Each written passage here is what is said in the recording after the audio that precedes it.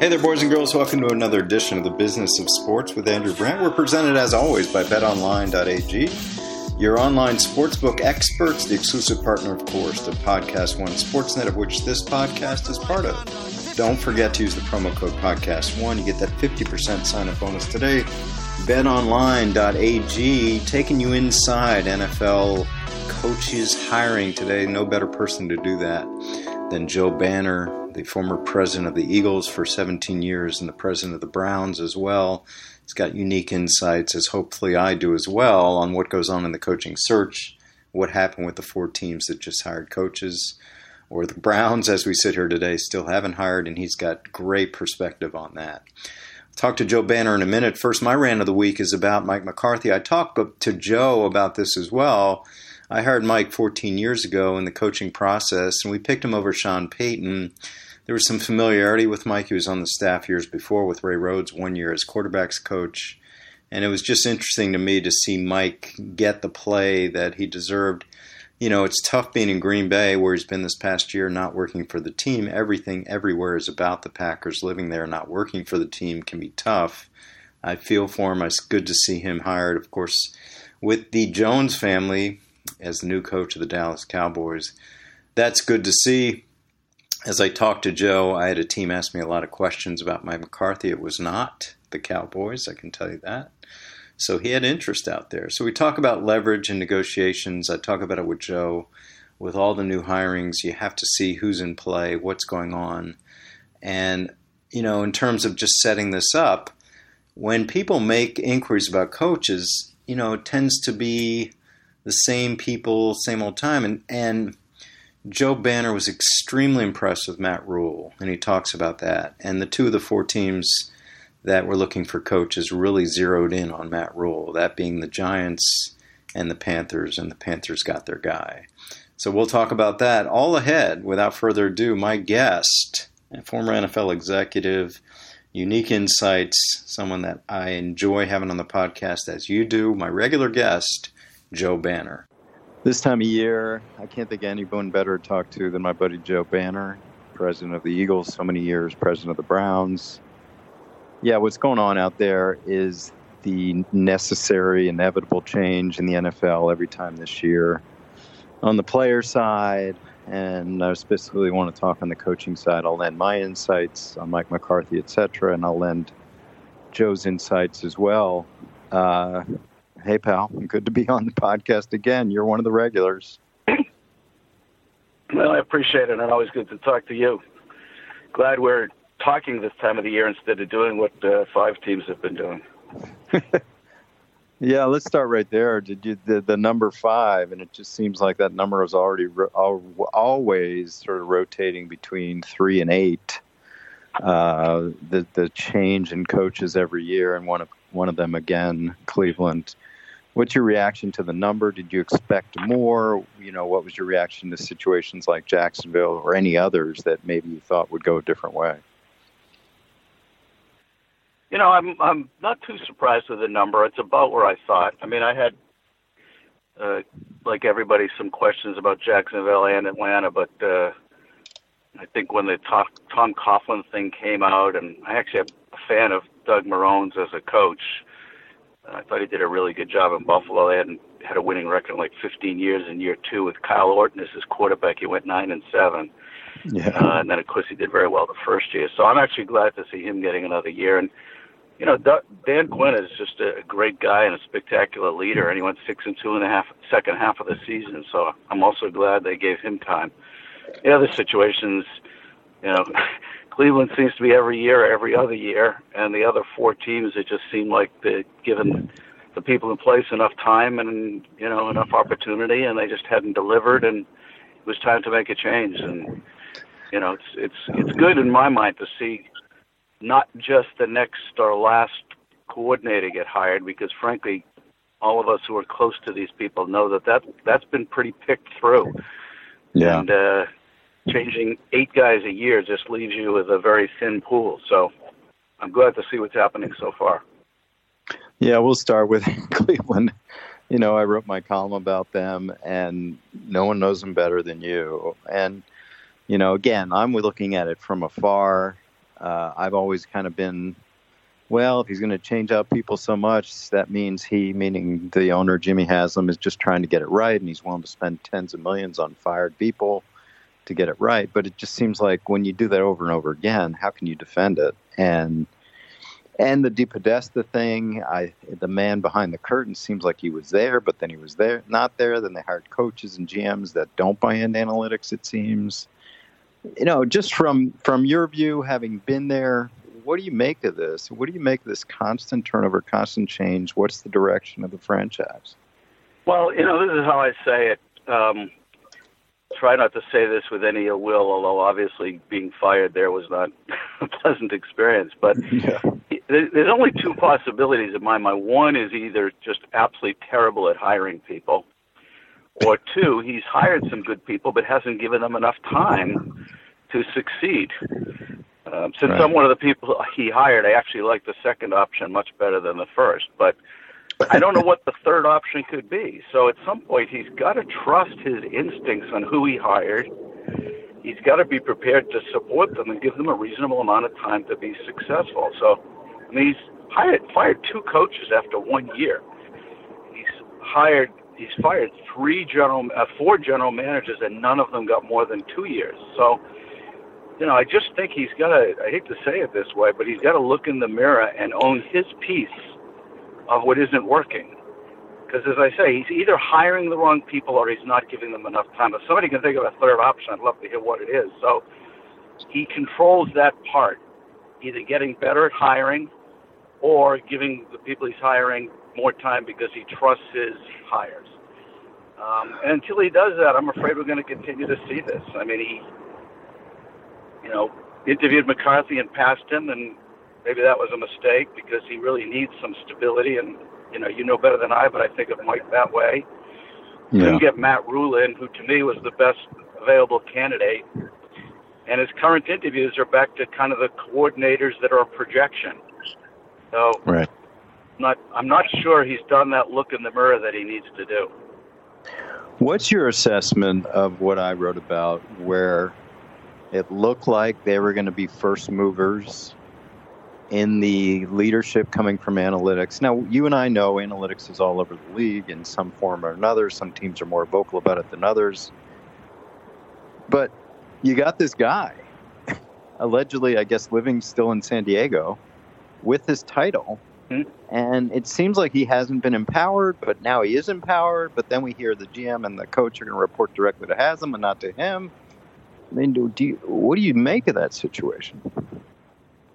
Yeah, listen, despite what he said in his press conference, the first part of which is true, there are all different structures around the league that have succeeded. There isn't like one structure, okay, this is the structural answer. He's right about that. Right. But what the second part of that is, he is an owner who is part of the time in Tennessee and a lot of time in Cleveland, but not every minute of every day. And he's got 3 direct reports with the people, including Paul, who are responsible for all of the football decisions. And although there are different structures that worked, I don't know any place where that's worked. Yeah. And I remember when he interviewed me before he had hired me or offered a job, I said to him, whether you hire me or not, unless you are going to be there every minute of every day, do not have the people running your football department report to you. You're obviously the owner. You can veto anything. You're involved in everything you want to be involved in. But these relationships and these decisions need to be managed on a moment-by-moment basis. They're very challenging. Nobody in the NFL is successful isn't a hardcore type A person who, frankly, is very strong-willed and has a tremendous amount of self-confidence. So if you're going to put 3 people in charge of this and you're not managing those relationships and the decision-making on a daily basis, you run the risk of great division, and that's exactly what's happened so far. Well, he's replicating that. He's still got 3 reports. They all report to him, and he isn't there. He's there a lot, but he isn't there every minute of every day to manage those relationships and the decisions. So, he's not heeding my advice, but more importantly, he's not heeding what we've seen work around the league. So, again, without putting words in your mouth, whoever, and as we sit here today, they remain the one franchise that has not hired a head coach. it just seems to me a continued recipe for failure. I mean, am I seeing it wrong? No, I think the the risk of the next team facing challenges similar to the last is extremely high. It's not a guarantee. You and I both know you hire one key person who's really great at what they do, and it can change everything and overcome all kinds of other issues. So I'm not here saying that whatever he does next has no chance to succeed.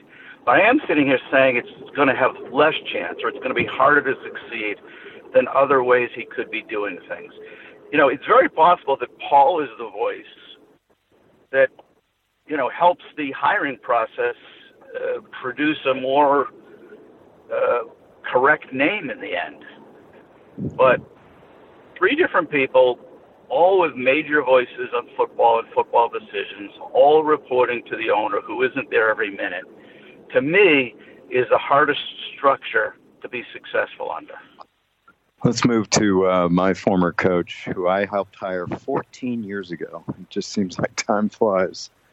Mike McCarthy in Dallas. I'll tell you in front of our audience that there was one of the teams, I won't say which one, not Dallas, that called me and kept me on the phone for about an hour asking all about Mike.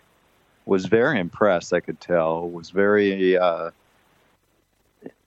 heard things from him they didn't expect, things that they were impressed with. Anyway, I guess they were sort of looking at me, are there any red flags? Is there anything we should know that we don't know? If we really like him, we really like him. Which tells me that Mike had perhaps options and leverage. We'll get to leverage even more with Matt Rhule. But what do you think was going on in Dallas with Jason Garrett and then the famed, I guess, sleepover of Mike McCarthy and hiring him during the Eagles playoff game? So I think what's now starting to kind of come out is exactly the reality of what happened. I mean, I think they were very open with Jason, and he understood that unless something really unusual happened, he was not going to be retained, and was willing to kind of, wait and see, and understood they were going to start speaking to some other people. So I don't view this like, remember a few years ago, Steve Ross ran off and interviewed Jim Harbaugh while he still had a coach in place and hadn't said a word to the coach about his future. You know, I think this was a situation where you got people that actually liked each other, respected, and were communicating openly. And the Joneses probably said to him, listen, it's not a zero chance we retain you, but the truth is we want to go in the marketplace and interview these people, and it's likely we're going to make a change. So I'm not as uncomfortable as some have been with the way that situation went. And listen, I think they were wise. You know Mike better than I do. I know him mainly from the outside. I've certainly met him, but I don't know him well. Right. But seems like a very stable, solid leader who's going to put together a good staff and know how to manage it, and can take advantage of the talent they have and the nature of that organization. So, sleep over, I think every one of us, and you probably have this experience, has hired a coach, wish we had even more time with them to get to know them a little better. Right. So the idea that they spent the evening together and dinner together and got up the next morning, certainly unusual, probably not going to be replicated often, but probably gave them a chance to just feel a little more sure that they were comfortable before they pulled the trigger. So that's how I view it. And I think it's a good situation for him, and I think he's a good fit for where they're at right now. Yeah, I mean, it's interesting because the team, not Dallas again, that one thing they were impressed by Mike, well, one thing that obviously would fit with Jerry Jones was that just wanted to coach, no personnel, no cap, he just wanted to coach, which obviously makes sense now that he was hired by the Jones family. But the other thing was that, and you can tell me how rare this is, he didn't come to the interview with, I got my guys. I got my friend here, it's going to coach this. I got this coach or this coordinator or this guy. He came in saying, there's some guys out there that I've admired that I had trouble coaching against. I don't even know them. I don't know them at all, but I would go after them. How rare do you think that is? I think that's pretty rare. But it's funny to hear that, because I've always said for me, when I interviewed a head coach, and the discussion about staff was a big part of it, because I think it's one of the most important things. One of the most important things an owner does is decide who to hire. One of the most important things a team president does is decide who to hire. And one of the most important things a head coach does is decide who to hire. So I've always said that discussion to me was much more important in terms of learning how the coach thought about hiring and what he looked for in people that he hired than the actual names. So hearing you say that is actually very impressive to me, and probably was very informative to the Joneses, because it's easy to throw out names, and some of them may be available or not, or some may be names that 3 different coaches are running around. When I hired in Cleveland, there were 3 different people we interviewed. They said they were going to hire Norv Turner as the offensive coordinator. I knew Norv could only be in one place at a time. Yeah. But that discussion would really be informative as to how is he thinking about this. The fact that he realized, looking at coaches, that he had trouble coaching against, to me is a great insight. And if I was in it, it really gives me a lot of confidence that the guy was going to find the right people. Even if he got it wrong the first time, he knew what the right thing to look for was. So I do think that's unusual, but I think it's very hard. Yeah, and I think, people, you said something that no one really thinks about. They say, well, they interview, they go out to dinner, they spend the day together, then the wife comes in or whatever it is. But you're right. I mean, this is the leader of your franchise, and you can't spend enough time or inquiry about him. And I'll tell our audience, you and I have been friends a long, long time. But early on in our relationship, I get this call from you out of the blue. Like, can you tell me about your client? I was an agent, Matt Hasselbeck, and how he feels about Andy Reid, who was a quarterback coach in Green Bay, Wisconsin at the time. And I'm like, wow, they're going deep. They're calling the agent for a third-string quarterback. Obviously, I'm not blowing up you because we're friends, but I thought at that time, and still to this day, 20 years later, how impressive that was. Does that happen? I don't think it happens often, but hopefully it's not totally unique. I mean, listen, you go into this hoping you're hiring a coach for 10 years or more. Yeah. And the success of your franchise is totally tied to getting this right for at least the next 3 years. So that's your joy, your satisfaction, your economic well-being, maybe your job security, that you would leave any stone unturned, to me, is unforgivable. I mean, that's part of, we stuck on Cleveland for a minute. I don't want to overspend on Cleveland, but that's why I say they've either hired good people and didn't give them enough time, or they haven't had the right process to hire the right people to begin with. Because I think every team should be doing those kinds of things, and especially, remember, Andy was the first guy that had never been a coordinator or a head coach at any level that was hired as a head coach in the NFL, and that's why we were going so deep to make sure that what we thought we knew and what we thought we met was in fact what we met. Let's turn to the other 2 situations, and they're tied at the hip because of one guy, and that's the new coach of the Carolina Panthers, Matt Rhule. And again, we don't know exactly what to believe. What we're led to believe, that the Giants were hard on his heels trying to hire him as well, which gave him extraordinary leverage, which he used, or his agent used, to get him a reported extraordinary deal, $60 million plus incentives. First of all, you know better than media. Do you think that was the case? Do you think that it was like a free agent hotbox situation where they just wouldn't let him leave and gave him whatever he wanted, and because of the Giants' interest? And then I've seen you on social media. You seem very, very commending this hire. So I'll let you speak to that. So I am a huge Matt Rhule fan. Everything that I think is consistent in the top NFL head coaches is Matt Rhule. And I couldn't find anybody who's worked closely with him or knows him well or plays for him that wouldn't agree with that statement. And I think that, 2 years ago, people don't know this, he interviewed with the Indianapolis Colts after being 1-11 at Baylor. Wow. And they seriously considered hiring him. So this is, I think what most would agree, certainly one of the top few general managers in the league. He just interviewed a potential head coach who'd only coached in a major college program 1 year and went 1-11 and seriously considered hiring him. My point is, he is so impressive in person, it's hard to exaggerate.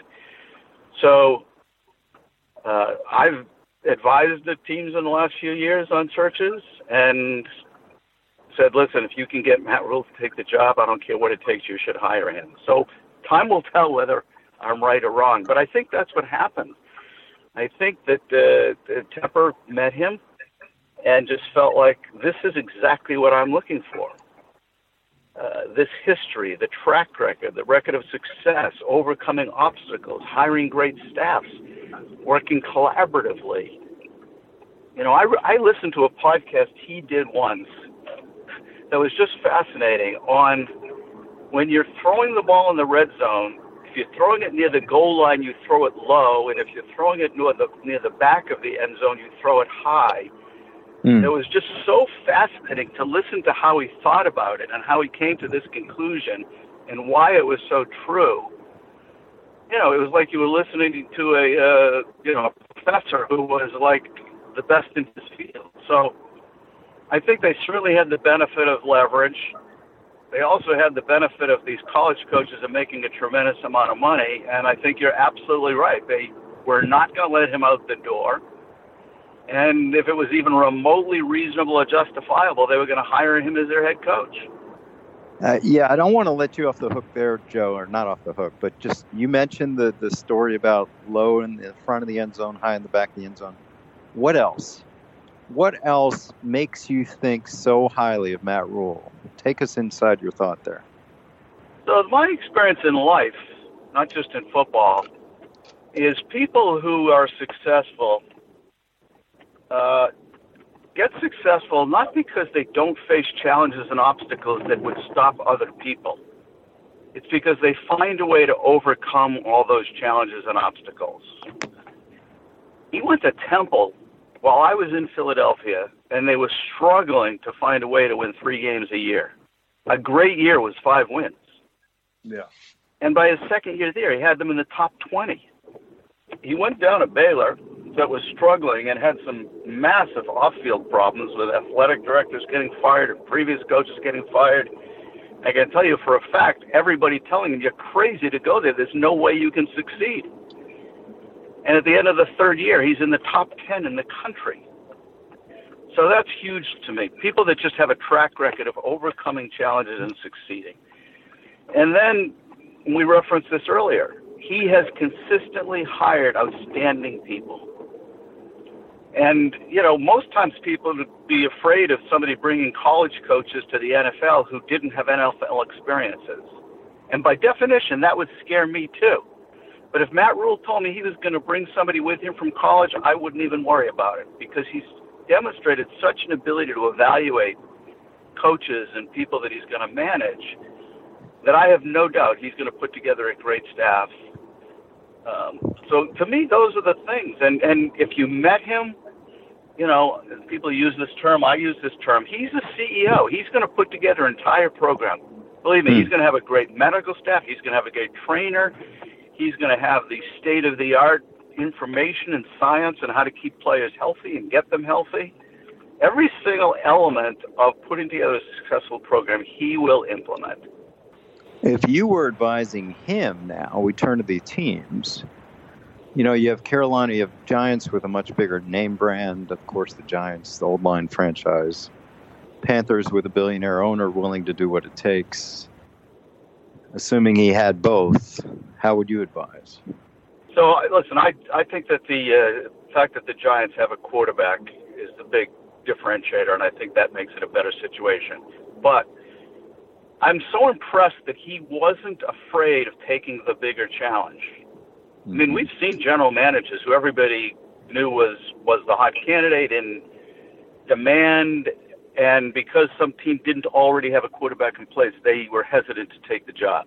It reminds me of Andy Reid.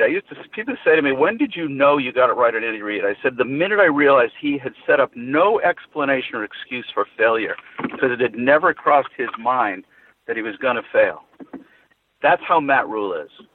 So the fact that Carolina doesn't, or maybe doesn't have a quarterback now, at least they don't for sure have a quarterback now, whether that's a talent or a health statement, I think is part of what makes me so confident he's going to be successful. But if you just said to me purely, which do you think is a better situation, I would have told you I think it's the Giants. How much do you know about ownership? I mean, obviously you know the Maras from competing with them for so many years. How much do you know about Tepper with Carolina, what he's willing to do, being a new owner, taking a little bit of risk with things like Eric Reid? What do you know about that situation? So I know a couple of things. I was working with a person who some teams have hired to produce some really, really state-of-the-art analytics information. And one of the teams we met with last year was Carolina to possibly hire him. It turned out that they didn't hire him, but it was clear that the insight, the aggressiveness, the willing to spend was there. So I had that small experience. The only other thing I know is we have some common friends, some common business associates that know him in New York, and they absolutely rave about him. His determination, his commitment to success, his willing to do what it takes to win. I don't mean that just in football, but to win in life. Described as a great, loving family man. So those two things leave me very hopeful he's going to be a really good owner, but I don't have firsthand dealings with him to say that from. Well, let's move to the Giants, our last situation with new coaching. I've been around football a long time. I never heard the name Joe Judge until yesterday. You? No, same thing. I literally had to Google his name. Big Google search day for him. No, it was shocking that if you said to me that somebody just hired a head coach in the NFL, is there a chance you haven't heard of him? I would have said no. But they did that. And, listen, I have a kind of a complex reaction to that. On one hand, that's really kind of surprising because, as you know, people in the league kind of talk a lot. And right. I've always been somebody to ask people, like, who are the best coaches on your staff? Anybody on your staff you think could be a head coach someday? I've been asking that question for 20 years. And then, you come up with, somebody that it's not just you and I that weren't familiar with. I mean, I talked to a couple of general managers yesterday, and they said, no, I had to look up who it was. On the other hand, to me, having done that with Andy Reid, where he was certainly better known than this guy, but he wasn't in. I mean, Green Bay was hiring a head coach at that moment and didn't even interview him. So he wasn't the front of mind of people to be a head coach at that time. Mm-hmm. So I kind of admire that they had the courage and the confidence and the conviction that if they met him and thought he was special, as opposed to being the fear of failure that drives so many decisions in the NFL, they actually didn't get stopped by that. They trusted themselves and hired him. So I'm actually hoping he works out because it's so rare that we see people willing to take the risk of being wrong so visibly and so public in the NFL, and I think it's great when it happens. So I'm hoping they got it right. I'm too, and you see special teams / wide receiver, and then you think, putting aside the special teams, there seemed to be a running theme with the Patriots this year that either their wide receivers weren't meshing with Tom Brady or they overinvested with a first-round pick this year, a second-round next year for Sanu, the failed experiment with Antonio Brown. And you're thinking, like, wait a minute, wide receiver coach at New England? That didn't go so well. Of course, special teams always great there. So it did sort of raise some eyebrows. Yeah, the thing, though, that's interesting, and you and I experienced this, and we've talked about it before, the description for a position coach or a coordinator and the job description for a head coach are so different. Yeah. So the fact that his unit at least didn't appear to be as successful as they needed to be or appeared to be, to me isn't disqualifying. I mean, it does cause you to pause, and I'm sure they had to talk about it in the interview. But if you're looking for this person that we were talking about earlier, who's a great leader and attention to detail, an evaluator of other coaches and managing a staff and able to lead an organization, the fact that he didn't succeed, at least it appears he didn't succeed in developing the wide receivers on that team this year, doesn't overly concern me. I don't think it's predictive, I guess, is what I'm trying to say. Have you ever heard of a special teams / anything coach? You know, again, we're not talking about high school football where you got only 4 coaches on your staff. That one kind of toggled me as well. Yeah, I don't even know how he had time. Listen, we have John Harbaugh, and I was one of John's reference and enthusiastically recommended him when the Ravens asked about him. And he had been a special teams coach for years and then had moved to defensive back coach. He was never doing both. I don't even know how you do that, how you have time to do that, or how you can pay the proper attention to both jobs adequately. But who am I to second-guess Bill Belichick, you know? Yeah. All right, I know our time is running out. We're bringing in this plane for landing. My question now is to the football side. We're in the most interesting week of the year with the divisional playoff round.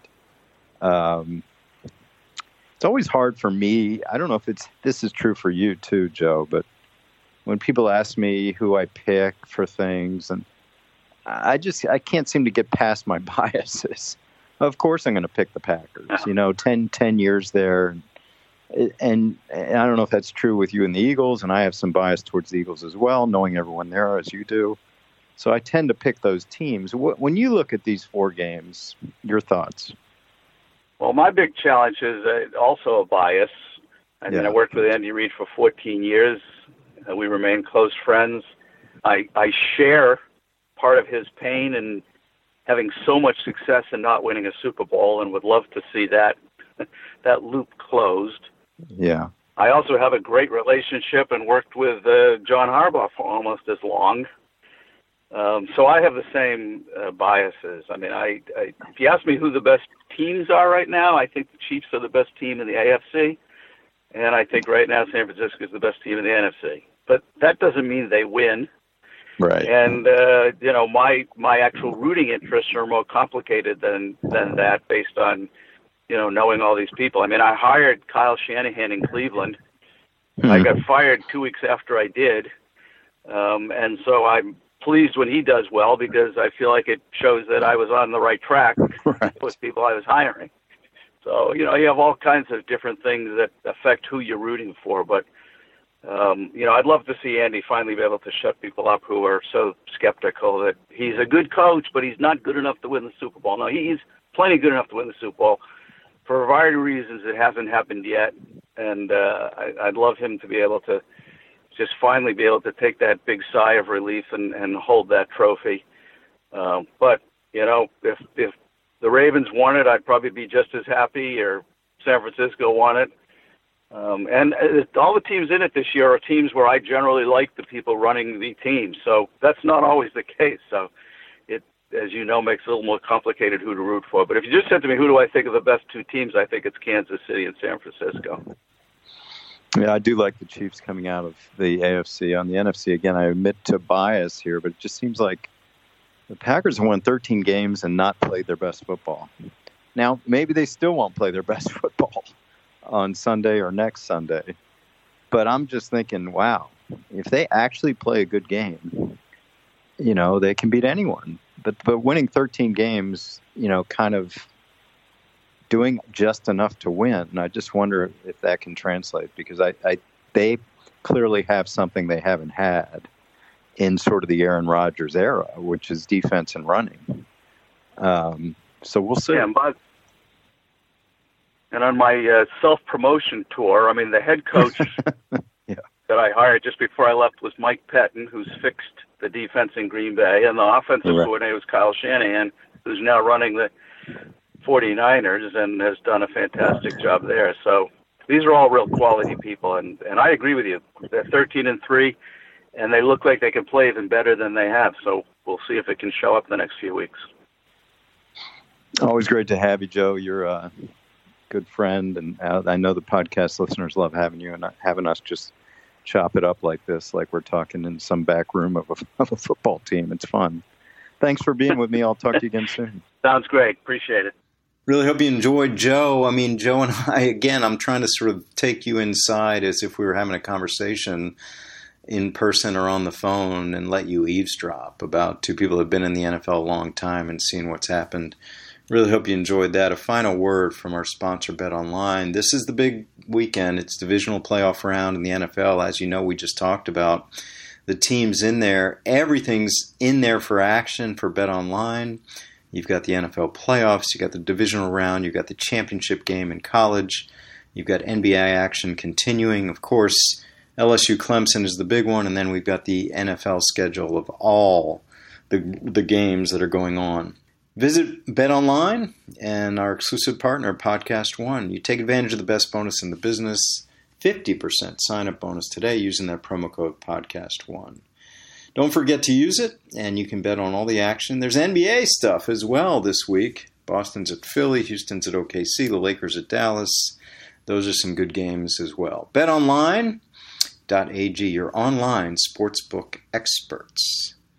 And that'll do it for this week's edition of the Business of Sports podcast. Thanks to my musician extraordinaire, who happens to be my son, Sam Brandt, my producer, the guru, Brian Neal, and to you for following me on Twitter at Andrew Brandt, for giving us any rankings and comments on Apple Podcasts. We really appreciate those. And I'll be back next week with another edition of the Business of Sports with Andrew Brandt.